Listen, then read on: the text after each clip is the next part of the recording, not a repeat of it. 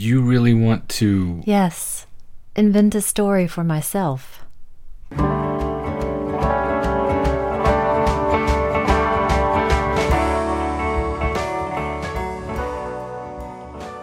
Welcome to the Magic Lantern Podcast, an ongoing informal discussion of the films we love and the things we love about them.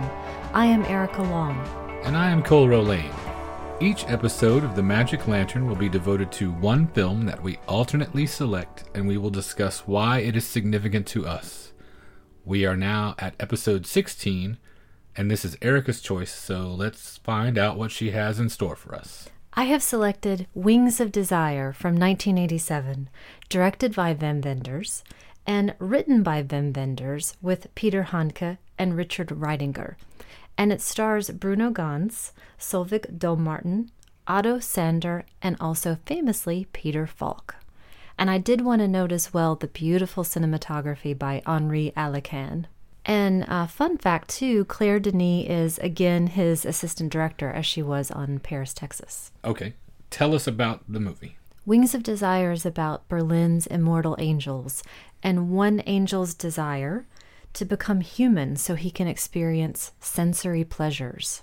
Okay, so it opens with a perfect blending of sublime human achievement, poetry, and the most sublime, or one of the most sublime angelic qualities, flight, with these fantastic aerial shots over the city of Berlin. And the German title of the film is The Sky Over Berlin. And so we're transported through the city, rooftops, streets, down to the most human element of the city, its inhabitants. And we go from person to person. And what struck me was everyone's inner monologue is the worry, the trauma, the anxiety, the loneliness that they're feeling, and that becomes broken by a child's joy. But at the same time as we're going through this survey of these inhabitants, I don't feel that it's a depressing experience. How is that when everyone is reciting this litany of sadness? I think the children that it depicts are one reason that it keeps from veering into complete melancholy and adult anxiety, because it demonstrates immediately that the children can actually see the angels. They're the one part of the population, I assume because of their purity and innocence, and because their minds are not clouded by all of these adult worries, can see the other beings that are so radiantly pure. They have that sort of connection with them, so they're visible to the kids. And all the way down the line, every single child that responds to them is either with a beautiful smile or a look of wonder or curiosity. You never see, even with a child who is dealing with leg braces, for instance, in one particular scene, she has the most huge beaming smile of all. So the interaction with the children, I think, is what keeps it from veering completely into the world of adult melancholy right away. Is it also that we sense that the angels are our watchers, and we learn quickly that they can provide comfort and empathy? And I think I sense that as well, that there's something deeper and warmer going on. How do they demonstrate that to you? What do you see them do? I remember so clearly the hand on the shoulder and the way the angels could tilt their heads closer into the humans to touch them as closely as they were able to, but to make that tactile connection. I was going to ask you about the listening thing, the tilting of the head, because obviously they are receiving these voices. The angels, as we see them move above the city, throughout the city, on public transportation, moving down sidewalks, they are receiving everyone's thoughts. At times they're cacophonous because they're laid 6 and 7 voices on top of each other. So is it not a function, the leaning in, the getting as close as possible, in addition to providing comfort, did it feel to you like that was them making the effort to focus on pulling the one particular voice out of the din? I hadn't thought of that. I guess I took it the way that I wanted to, the way that I hoped it would be, that they were a close friend. So we have multiple examples in the opening of the film of this thing that you mentioned, where the angels are moving through the city, offering comfort and inspiration to a variety of people, most of whom are troubled in some way, There is a gentleman whose mother has just died, and he is thinking rather selfishly about the hassle of the disposition of her belongings, waiting for his sister to come help with that. It's the same thing I'm thinking of for when my mother eventually dies. About all the hoarding I'm going to have to go through. There is the woman in labor in the ambulance that sticks out to me. There's the gentleman who has bought a guitar for his son, and the son now also wants a set of drums, and he's just not ready for that. So it's established in this first 10 to 15 minutes of the film as we see these angels primarily observing and then occasionally dispensing comfort and helping people navigate their way through life's trials. Do you relate to these inner monologues? It's the one part of the film that I don't relate a great deal to. I was struck, and I put in my notes as I was watching, just how much apparently, and I don't know if this is true or not, I guess maybe it is, and that's why this is such a universally appealing film, that everyone's inner monologue is so full of regret and doubt and disappointment, and similar to the way I don't relate to coming-of-age movies, because the way I did it is so different apparently from the way everyone else did it. I see these people feeling these things, and I cannot relate, I cannot empathize exactly with them. I don't find myself sitting around worrying a great deal or doubting myself or having this fear or insecurity or lack of confidence, and so it makes it ring a little false for me because it's just not what I deal with every day. Or even down to the simple concern of how am I going to get this fridge and washing machine into this tiny apartment, and the little boy on his own looking at other kids playing and wishing it were not just him, but it is just him. And he's singing a little song to himself. All of those sort of small things. None of these things are a problem. When I see it, it doesn't seem... Movie over. Not exactly.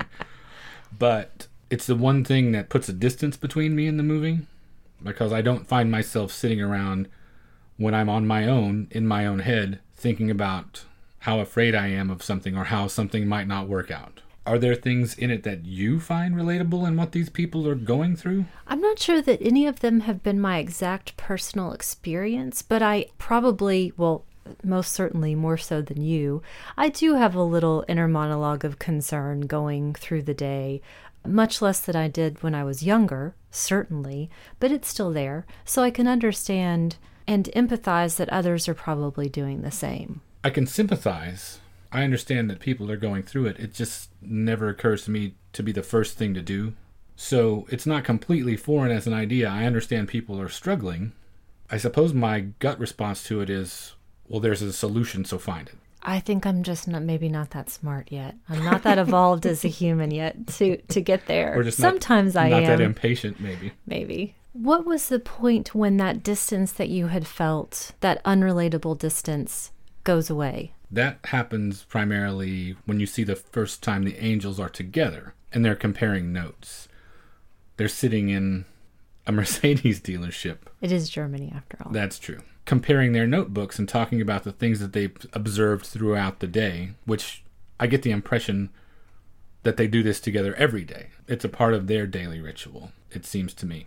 And I really like the poetic nature, I guess, of the things that they pay attention to. When the inconsequential is rendered poetic. Exactly. I'm thinking of the hot air balloon that he remembers from 200 years ago. Mm-hmm. That was my favorite. Although I don't know that I would call that inconsequential. That would probably That's pretty amazing. That would be a wonder of the age. But when the age is an eternity, the True. age becomes slightly smaller, I guess. This scene is also the first point at which they express to me what is sort of the thesis statement of the film about how mortal life is a gift, and the things that you and I think of as nuisances or petty details are extravagances to the people, to the beings, I should say, that cannot experience them. It's the first time that Bruno Ganz's character expresses a desire to experience these human feelings for himself. He says, "No, I don't have to beget a child or plant a tree, but it would be rather nice coming home after a long day to feed the cat, like Philip Marlowe." I loved that one in particular. That is a perfect example. And to lie through one's teeth. And Cassiel, who is played by Otto Sonder in the movie, he says, yeah, to be able once in a while to enthuse for evil. But he's also cautioning him. He's saying, stay alone, let things happen, keep serious, keep your distance. It's really the first significant portion of dialogue in the movie that the main characters exchange. And it's beautiful dialogue. It is. It's the first really fruitful part of the collaboration between Wenders and Handke as they were slowly beginning to build this thing from Wenders' notebook. This scene was the first one that they began to flesh out. And Wenders in particular mentions how much he loves the dialogue and how he doesn't consider himself a writer first and foremost. And he was at his most comfortable during the filming of this movie when he was filming scenes for which Handke wrote the dialogue because it's so beautiful, and he said he felt extremely safe anytime he was filming Handke's words. And Handke wrote the poem that we begin with, Als das Kind war, which I have said to myself probably once a week since I saw the film the first time. I say it almost as a lullaby, and it morphs into Wann das Kind war, and goes on and on and on, and it becomes this little waking lullaby. I find it intensely comforting. What is it in particular you think that strikes you that way? I don't know if it's the melody that the German sounds make, Wann das Kind war. The way a sentence is structured in German, that you flip the clause. There's I don't just know. poetry. I've got nothing to explain it, but I say it to myself all the time. I can't emphasize that enough, how much I do that. Am I starting to get crazy eyes a little bit when I say that, when you're looking at me? I can see how sincerely you're moved by this thing. So we move from this beautiful exchange of dialogue then into one of my favorite sets in the whole film, the library. Don't you want a table full of lighted globes I do. in your I house? love that table. It's beautiful. It's a gorgeous library. The ceiling is amazing. All of the floors. And we have, again, the angel's point of view as we're scanning through the people reading. And we see that there are more angels than just the two that we have been living with so far. And this is where we first meet our storyteller, Homer, played by Kurt Boyce. And I could be pronouncing his last name incorrectly. I apologize, Kurt. And he was one of the first child actors, actually, in the world. He first appeared in a silent film in the teens, and he was an actor in Germany for many, many, many, many years. I know him from Casablanca, is where I know him from. First and foremost, anyway. I didn't realize he basically started as a child with the inception of the film industry. Wenders tells a really funny story about how he would gently rib Kurt about being in Casablanca for 5 seconds, and Kurt would always correct him and tell him 9 seconds. And he is our storyteller. He is Homer. He is talking about his muse and his eternal story and what he has seen in Germany through the years as well. He was roughly 87 years old at this point. He actually died when he was 90, so shortly after this. And I think it's safe to say you see the weight of all of his years on his tiny bent shoulders. Another funny little anecdote about him, since Sonder was playing his guardian angel, essentially, he would occasionally do this thing at the end of a take as soon as Wenders yelled cut, where he would collapse to test him to make sure he was constantly looking out for him. So Sonder was always a little bit tense filming these scenes with him because potentially as soon as the scene was over, this almost 90-year-old man would drop to the floor to make sure that he was looking out for him all the time. Now that you say that, I feel like my idea was validated that it looks like Otto is sort of has his arms open behind him as if he's ready to catch him. He needed to be. But maybe that was just my imagination, or maybe it was reality. What's German for trust fall?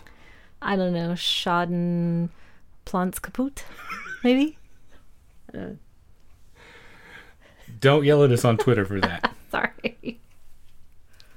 And he's struggling to get up the stairs to the next level of the library, and he's finding certain books that will trigger memories, and this is when we start to see archival footage of war-torn Berlin. And Homer is the person that takes us out of the library into the city of Berlin from that ground level that we first have.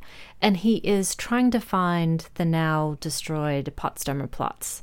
And he takes us close to the wall, and you see the wasteland sections of Berlin. And vendors had said that there was so much waste ground at the time that there was always a circus going on, and we see that in a moment.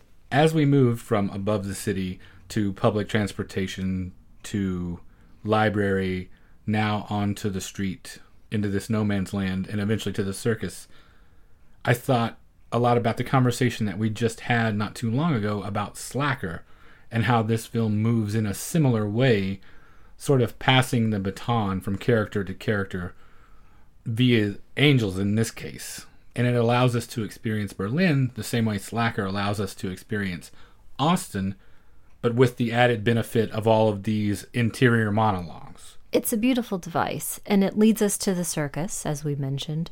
And here our perception shifts again, because the world becomes color. We've entered the human world. There's no angel there at the moment. So we now realize another mystery has been revealed, that the angel world is black and white because they're not able to sense, but the human world is in color.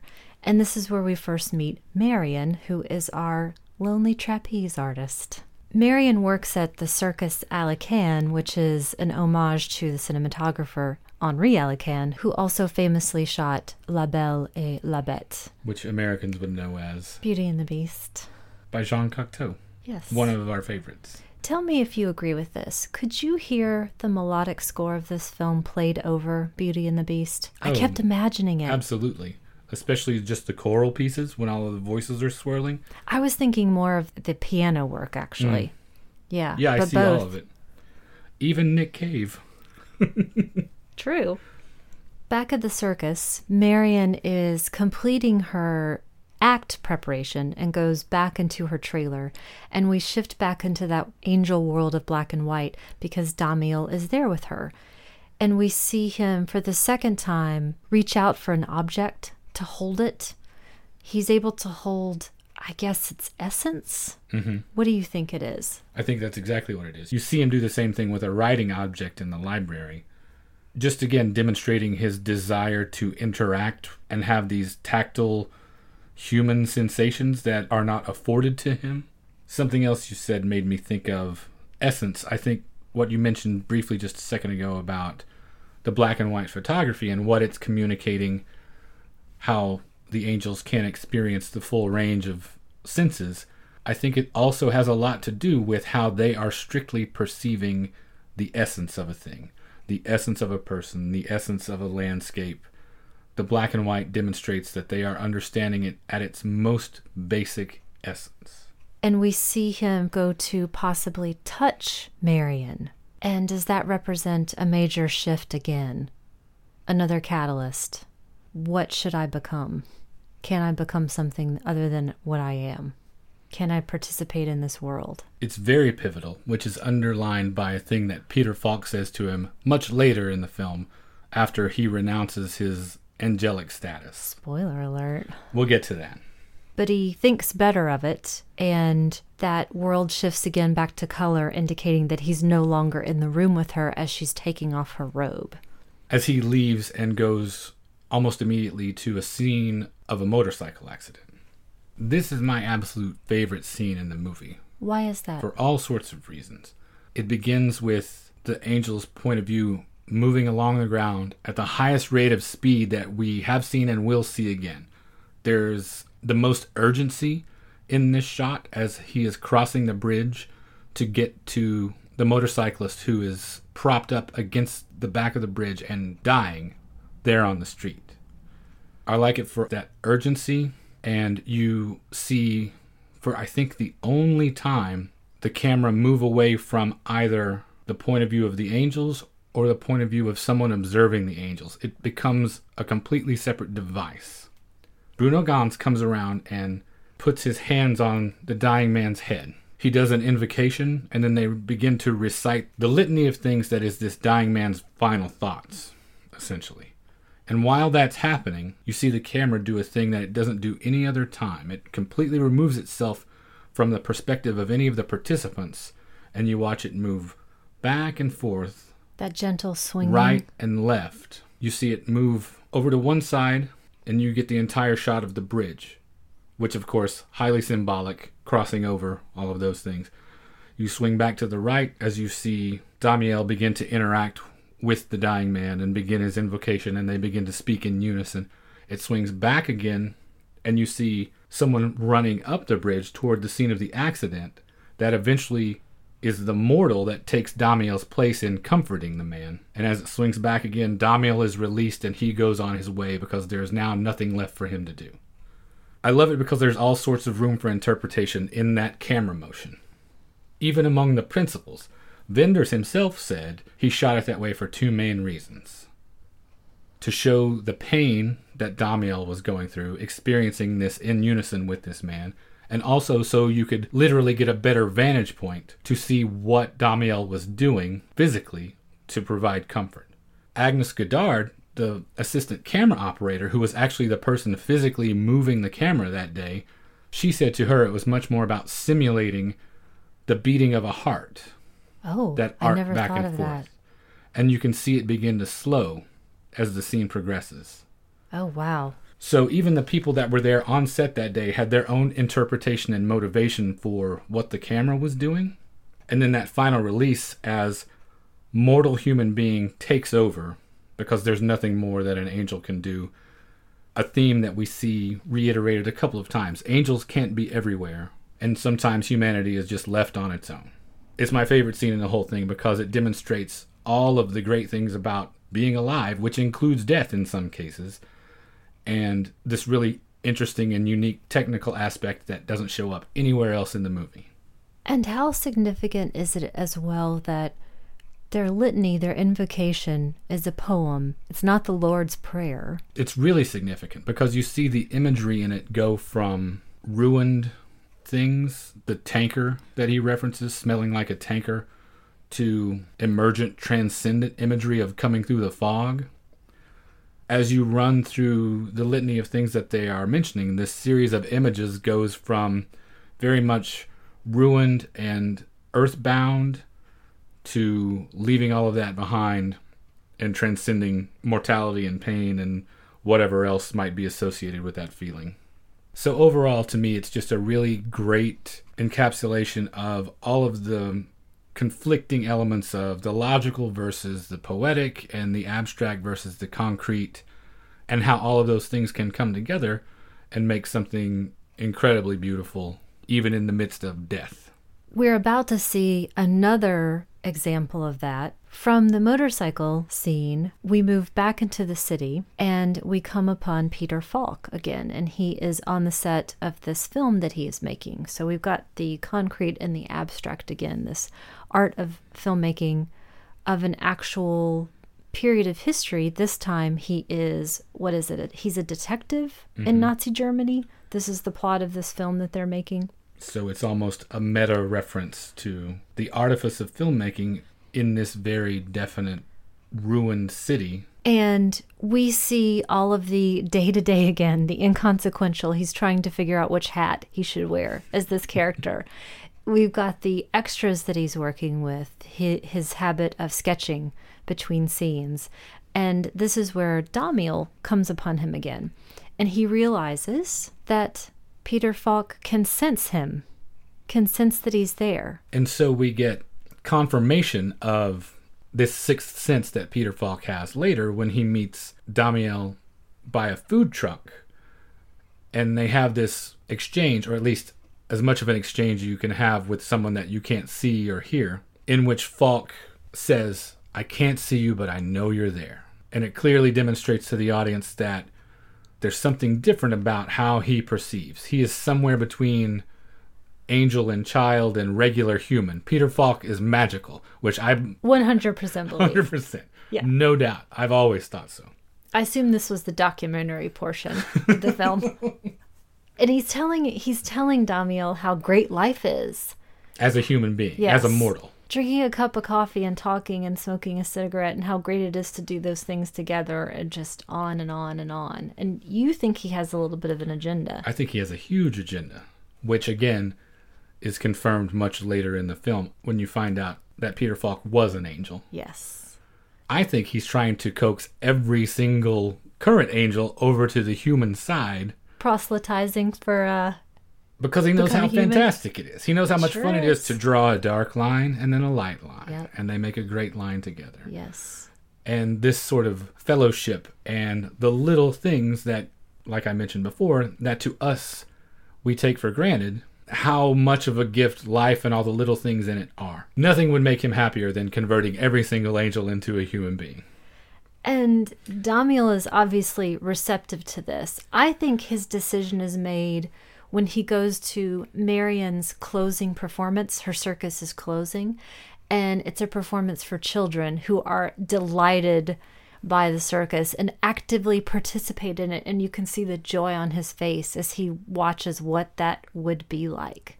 And I think the decision is made then that he's going to become a human and renounce his angelhood. There's a brilliant move in that sequence where he, again, takes to the camera because at that point the camera is Cassiel's point of view. So it's as if he's looking to him to express some idea.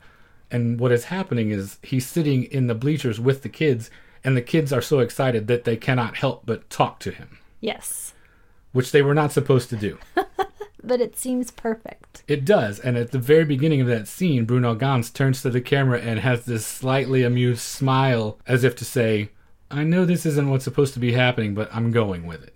And it turns out to be the perfect decision. Then he and Cassiel are walking back through the streets, and they're having this exchange about the beginnings of humanity, about rising from the swamp, about moving through the savannah and beginning to walk upright. How long they went, in fact, as observers before anything approaching their, what would be their recognizable form, existed on the earth. Until there was a form of man that they could emulate. Mm-hmm. And how, for example, the shout of a Neanderthal, I guess, turned into a word.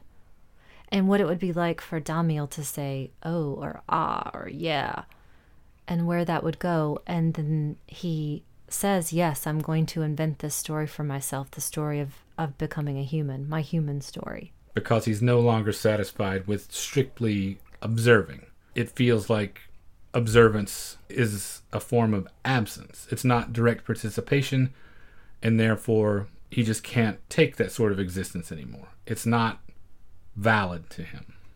Plus, Peter Falk's been using all of his peer pressure, so what are you going to do? Be a human. All the cool kids are doing it. Yes. But before we see his fall, his literal fall, we see the suicide of a man as well that Cassiel was not able to prevent. Another scene that I really like. One of my favorite scenes in the whole thing. Because again, the guy who is about to commit suicide to jump from this tall building is running through this list of things in his head that seems so inconsequential.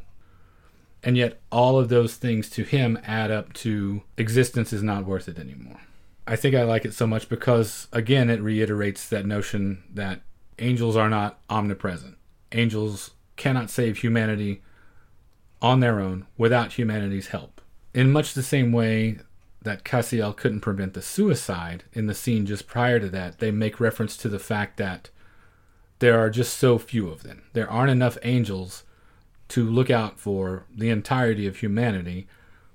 And in particular, in this case, as they're walking towards the wall, they make reference to Panzer tracks and the war and all the destruction that had just happened 40 years prior, implying that, again, angels can't be everywhere. Angels can't be everywhere, but evidently they also have free will, because Damiel decides to become a human once and for all. And he has his fall into humanity and wakes up in this no man's land, kind of between East and West Berlin. This was 2 years before the wall came down. And it's interesting when you look at those representations of the wall, filming the wall was illegal. And so they had to actually build replicas. So that's not the actual wall that you're seeing. He wakes up and he is... He doesn't wake up. Oh. He is shocked awake by his armor falling on his head. Oh, that's right. Yes. And that's all that he has. That's all that he's left with. His sole possession. The most important thing of that whole sequence to me is when he reaches up and touches his head where the armor has fallen on him, and he's bleeding. It's the very first on-screen indication of his humanity, aside from the fact that everything's now in color.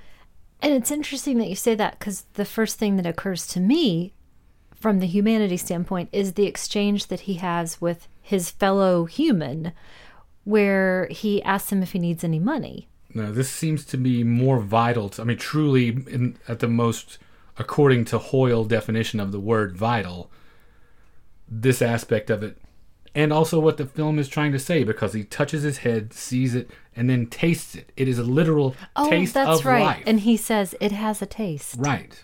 He is literally tasting life. It cannot be more symbolically significant. Nothing in the movie is more symbolically significant than that moment. Okay, I just got told.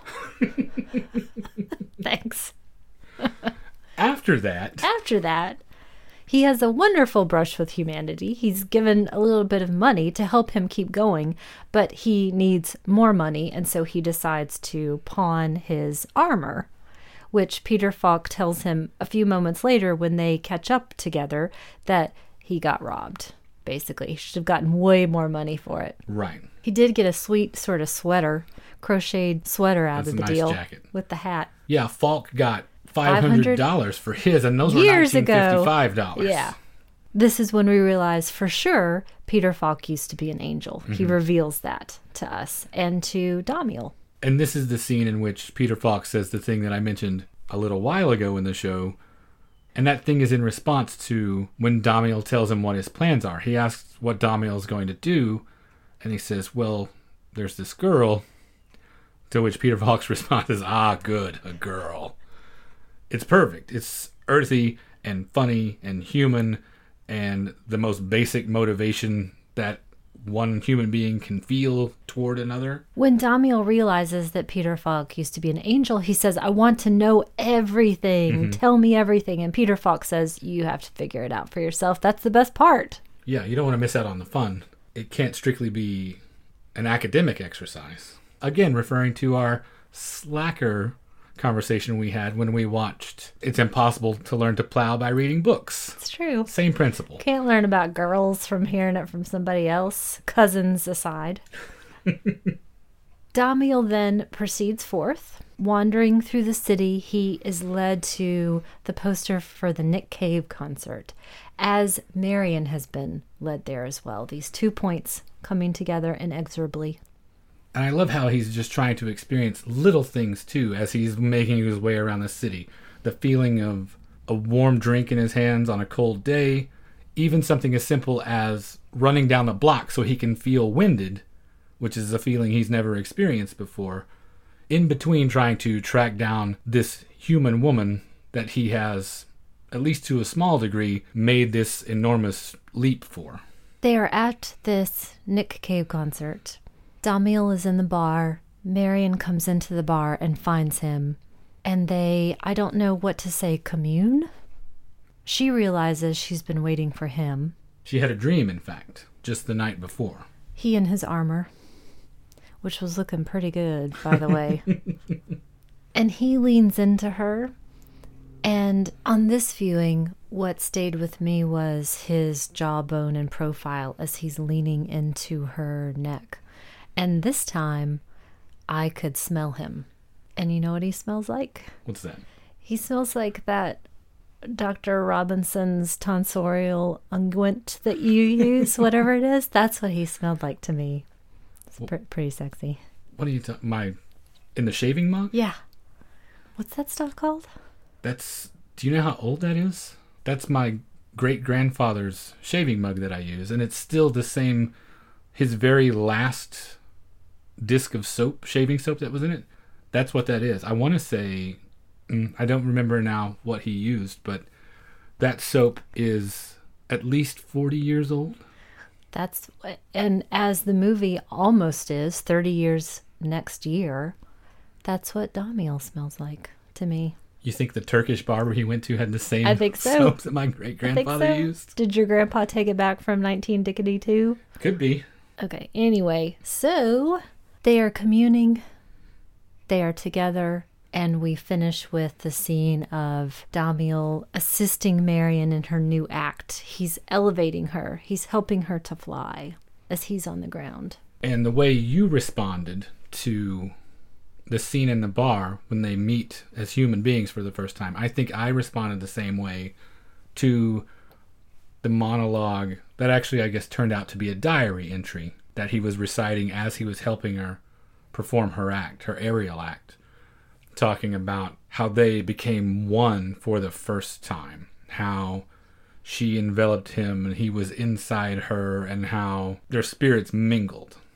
And what a poetic description it was of their first night together. I thought was really beautiful, which then ends with that last line he writes in the diary. I know now what no angel knows. Then to be continued. So, curtain comes down, house lights come up. What is it that you are left with after watching this? Why is it that this resonates with you and made you choose it for the podcast? I think back to the first time I watched it in my small apartment with a close friend in the mid-90s. And it was a transporting experience for me. I had mentioned earlier what stayed with me was the comforting hand and the empathy and the feeling that the angels leaning their heads in more closely to hear or to communicate. It was my first introduction, I think, at that point to what is essentially a visual poem. Mm-hmm. I had also mentioned that I repeat that lullaby in my head constantly and have for decades now. I remember the laugh that sprang from my friend and I when we realized that Peter Falk was an angel. There was so much delight in that feeling. I could relate at that time to Marion saying, I've waited an eternity for someone to say a loving word to me. And now I've got the distance of 20 years, and those things that made me smile and feel deeply, I still feel the same. And now even more so that I can smell Bruno Ganz's jawline. It's even more beautiful and earthy and pleasurable. And in reading through some material to prepare for this, I found some words from Roger Ebert, where he was saying in his original review that Wings of Desire is one of those films movie critics are accused of liking because it's esoteric and difficult. I had the exact opposite reaction to the film as a 20-year-old, and now as a 40-year-old. I can't understand that. I can't understand anyone ever feeling like that. It was so immediate and still is. Yeah, it's completely accessible. If you want vendors that's hard to find a way into, maybe watch The Goalie's Anxiety at the Penalty Kick or something like that. This, to me, plays almost just a notch below something for a mainstream audience. It is not complicated. It's still very subtle and rich, but it is not at all problematic or thorny to try to find a way into. And so the opposite point of view to that is what I think now most people accept. It is so accessible that it's practically all things to all people. Mm-hmm. It's a movie for the ages. And again, in something else that I was reading, I wanted to ask you this question. Okay. I read something I really enjoyed about this film. Michael Atkinson, he's a film critic and essayist, said, "This film has beguiled the vendor's aficionado as reliably as it's absorbed the spiritually hungry civilian, the rogue film head, the bookish square, and the non-denominational seeker." So which one were you when you watched this film? Non-denominational for sure. What were the other choices? The rogue film head. That's probably more like it. Yeah, the bookish square, the spiritually hungry civilian. No, not in that. Not the spiritually hungry civilian. The other three things, at least some combination of parts of them. I think for me as well, I might even say, I'll combine some and say the rogue civilian. How about that? Okay. That's how I felt when I saw it. That all things to all people part that you mentioned, that very definitely feels like Wim Wenders to me. And more specifically, the space that he occupies as part of the new German cinema movement of the late 60s and 70s. I always thought, and we had this conversation a little bit last night, that out of all of those people, Fassbinder, Herzog, Wenders, Schlöndorff, that Wenders would be far and away your favorite, it seemed like to me, because of how poetic and how romantic everything is. If you look back at the history of the show, True. you can see that is right up your alley, where Herzog is far and away mine. I do love Wim Wenders and Fassbinder, Schlöndorff to a lesser degree, but Herzog is far and away my favorite just because of the titanic struggle, man against nature, all of these themes that he is obsessed with and goes to such great lengths to put on film. Whereas Wenders seemed to me much more the choice that you would make. Am I close? I'm not sure. As I answer all of these questions, I have to think about 50 different clarifiers and clauses. So this was my first Wim Wenders film. Okay. And was my only Wim Wenders film for a very long time, up until very recently, actually. So I watched this several times, but in that huge, vast meantime, I watched so much more Herzog. And I guess I can't overstate how much I love My Best Fiend. And when I think of collected works against collected works, I would probably still put Herzog above, because I'm obsessed with Tales of Survival. Yeah. I'm obsessed with his speaking voice. Right. I think maybe he edges it out a little bit, but if you take a single film versus a single film, I think probably Wings of Desire. Okay. Though now, based on the retrospective that we got a chance to see at Austin Film Society, Alice in the Cities is there now. Paris, Texas is there now. Speaking of Paris, Texas, I think about it coming 3 years before this film, and those parallels, how you get from that film to this film, thematically, production-wise, ideas, main characters. This whole part of Wenders' career is probably the most interesting part for me, to see how he went from 7 or 8 years of being in America and making these travelogues and being, if not obsessed, very definitely fascinated by America and consumer culture and the wide open spaces, but then feeling that need to return home to make this. To feel that Germanness again. He felt like even his command of the language, the German language, was kind of drifting away from him. And so this real desire to return to roots. You also see in this period all of the fantastic movies he made just prior to Wings of Desire with cinematographer Robbie Mueller, and then worked with Henri Alekan on this instead, because Robbie Mueller was making Barfly at the time. He couldn't get away. And Henri Alekan was French and was not from Berlin, obviously, and Wenders felt like he could bring this perspective of the city, make him see it in an entirely new light. And he did. And his technique compared to Mueller's technique, they are night and day. And I think some of it's very much a generational thing. Alekan, on the set of Wings of Desire, generated, much like he did on Beauty and the Beast, a very unreal atmosphere, which is perfect for this film. But he did things that Mueller would have never done. Mueller's entire technique was to take natural existing sources of light and then just amplify them. But Alekan would put lights where no lights should realistically be coming from and use them in a much more painterly way than Mueller ever would have. So it looked so different than this would have had Mueller and Wenders collaborated again. And I think about the black and white of Kings of the Road, for example, versus this black and white, and they're totally different. Oh, extremely. It's so sharp and gorgeous in this, where the soft black and white of the Road trilogy fits in perfectly. The black and white of this is sharp and gritty, highlighting what some people have called the crumminess of Berlin. That's interesting because it struck me the opposite way. When I look at the cinematography in the Road movies, everything is so suffused with sunlight so often that it just sort of highlights the barrenness of a lot of it.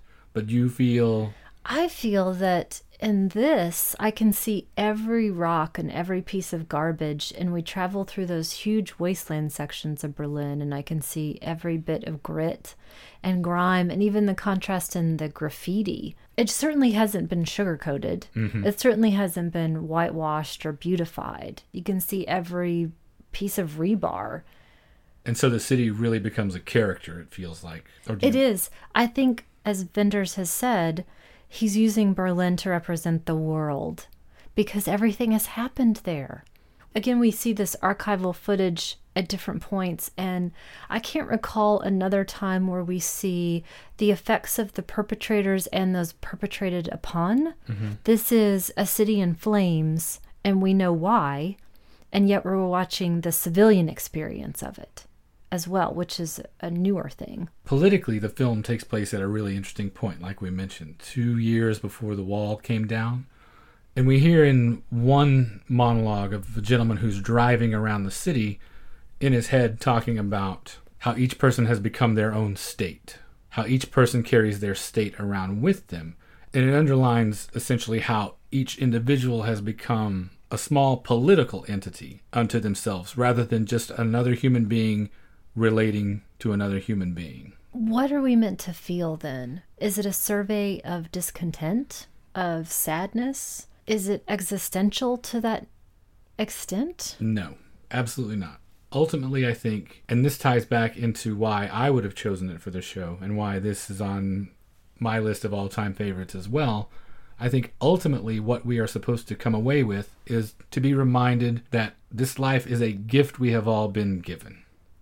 Not to take things for granted, and to embrace and really engage in life at every level, even the petty annoyances, even the squabbles and fights, all the difficult things, because they're inextricable from the good things. You can't just have all pleasure all the time. And the sum total of those things is what makes your life, and you have this great gift of having a story. Everyone has their story, which is all he aspires to, is to be able to have his own story. I think it's supposed to remind us how important that is. And we should never forget that one of the great joys of being alive, that as human beings, we can know what no angel knows. Now that our resident Rilke has wrapped up the episode so succinctly and beautifully, I think that leads us to recommendations. Did Rilke ever drop a mic like that? Nope, he should have. Okay, for my recommendation, I am sticking with the daily lives of the citizens of Berlin, and I'm going to recommend a film called People on Sunday from 1930. It is a beautiful early German silent film that profiles a handful of young people in Berlin who are going for a weekend outing. And it's really fascinating because you get to see a look at Berlin in the period between world wars. So all of this destruction you see, for instance, in the newsreel footage in Wings of Desire, hasn't happened yet. Hitler hasn't come to power yet. And people are carefree. Although there's an eerie bit of unintended darkness in the final title card that talks about how these people now have to go back to their regular daily grind, and they're just waiting for next Sunday. At the time, it didn't have this ominous ring to it. With the benefit of hindsight, there's a little layer of darkness in it now. And look at the pedigree on this thing. Directed by 5 people, different segments of it. Kurt and Robert Siodmak, Edgar Ulmer, Fred Zinnemann, who directed Oklahoma and Man for All Seasons, among other things, and Rokas Gleise, and co-written by Billy Wilder. Wow. The people who basically built film noir after they came to the United States fleeing Nazi Germany are all responsible for this. And it's really beautiful and effervescent and fun, and is really one of those windows back into another time that I love to look at. I love looking around Weimar-era Berlin and seeing these people having just a grand afternoon. Though it wouldn't be your recommendation if it didn't have a moment of doom in it. Probably not. People on Sunday. It's great. What is yours? My recommendation, also inspired by a walk through the city, is Before Sunrise from 1995, directed by Richard Linklater, with Julie Delpy and Ethan Hawke. And it is the story of a young man and a young woman who spend one night together in Vienna. And I saw it at roughly the same time I saw Wings of Desire. I was in my early 20s, and I can't recall at this point if I had been to Europe at this point, or if this was right after I had gone, but it appealed to my romantic nature, as so many of these things do, and the idea of having the conversation possibly of your life in a beautiful, old, eternal city was quite inspiring. Could you imagine what Ethan Hawke smelled like? Did he smell European? Yep. He smelled like every guy I knew at the time. Sweat in your goatee. It's great. Highly recommend it. Love the series. Start with this one. Okay. And that brings us to the end of episode 16. We wanted to say a special thanks today to Mark Herney and Aaron West for having us on their show, Criterion Close-Up, to talk about Slacker. We had a really good time talking about that with them, and we hope to talk with them about a lot of things in the future. A number of folks that listened to them reached out and had a lot of complimentary things to say, and we certainly appreciate that. Tim Lego, for instance, who does the great blog Marvel Presents Solo. If you like world cinema and Slater-Kinney, you will be right at home there. Anthony Elmore and David Blakesley both had great things to say. David does a fantastic blog called Criterion Reflections and a really fun podcast called The Eclipse Viewer, in which they go through the films in Criterion's Eclipse series and talk about those box sets in great detail. I figure if you're here listening to us talk about Wings of Desire, then Criterion Close-Up and The Eclipse Viewer will definitely be up your alley. I also wanted to say thanks to all of our usual compañeros that shared a link to our Suspiria show and interacted with us a lot about that. Grindhouse Dave, Craig Eastman and the guys at Fuds on Film, Jeff Duncanson, we appreciate you guys listening week in and week out. You're fantastic. I also wanted to say thanks to new listeners, James Hancock, Matt Ernest, Mike Delaney, Tim Everett, Soma Protocol, Brian Sauer, who does the fantastic Rupert Pupkin Speaks blog, Peter Hearn, Salty and Mean, James Vincent, and Nathan Tarantula. All those guys reached out and said they really enjoyed the new show. Thanks a lot. We're on Twitter at Lantern_cast. You can also find us on Facebook. We're on iTunes and Stitcher Radio if you'd like to check us out. One click gets you subscribed, and if you enjoy the show, please leave us a rating and review. We had 2 this time around since our last episode. Micah Matson and Tanner Gers, we wanted to say thanks a lot for leaving those for us. We put a lot of effort into making a quality show for you guys, so when we get reviews and feedback that demonstrate that our listeners are being just as thoughtful and considerate as they listen, they're putting in just as much work as we are, we really appreciate that kind of feedback from you. If you would like to check out previous episodes and all of the supplemental material for those, you can go to magiclanternpodcast.com anytime for a full list of those, including show notes. Thank you for listening to the Magic Lantern Podcast.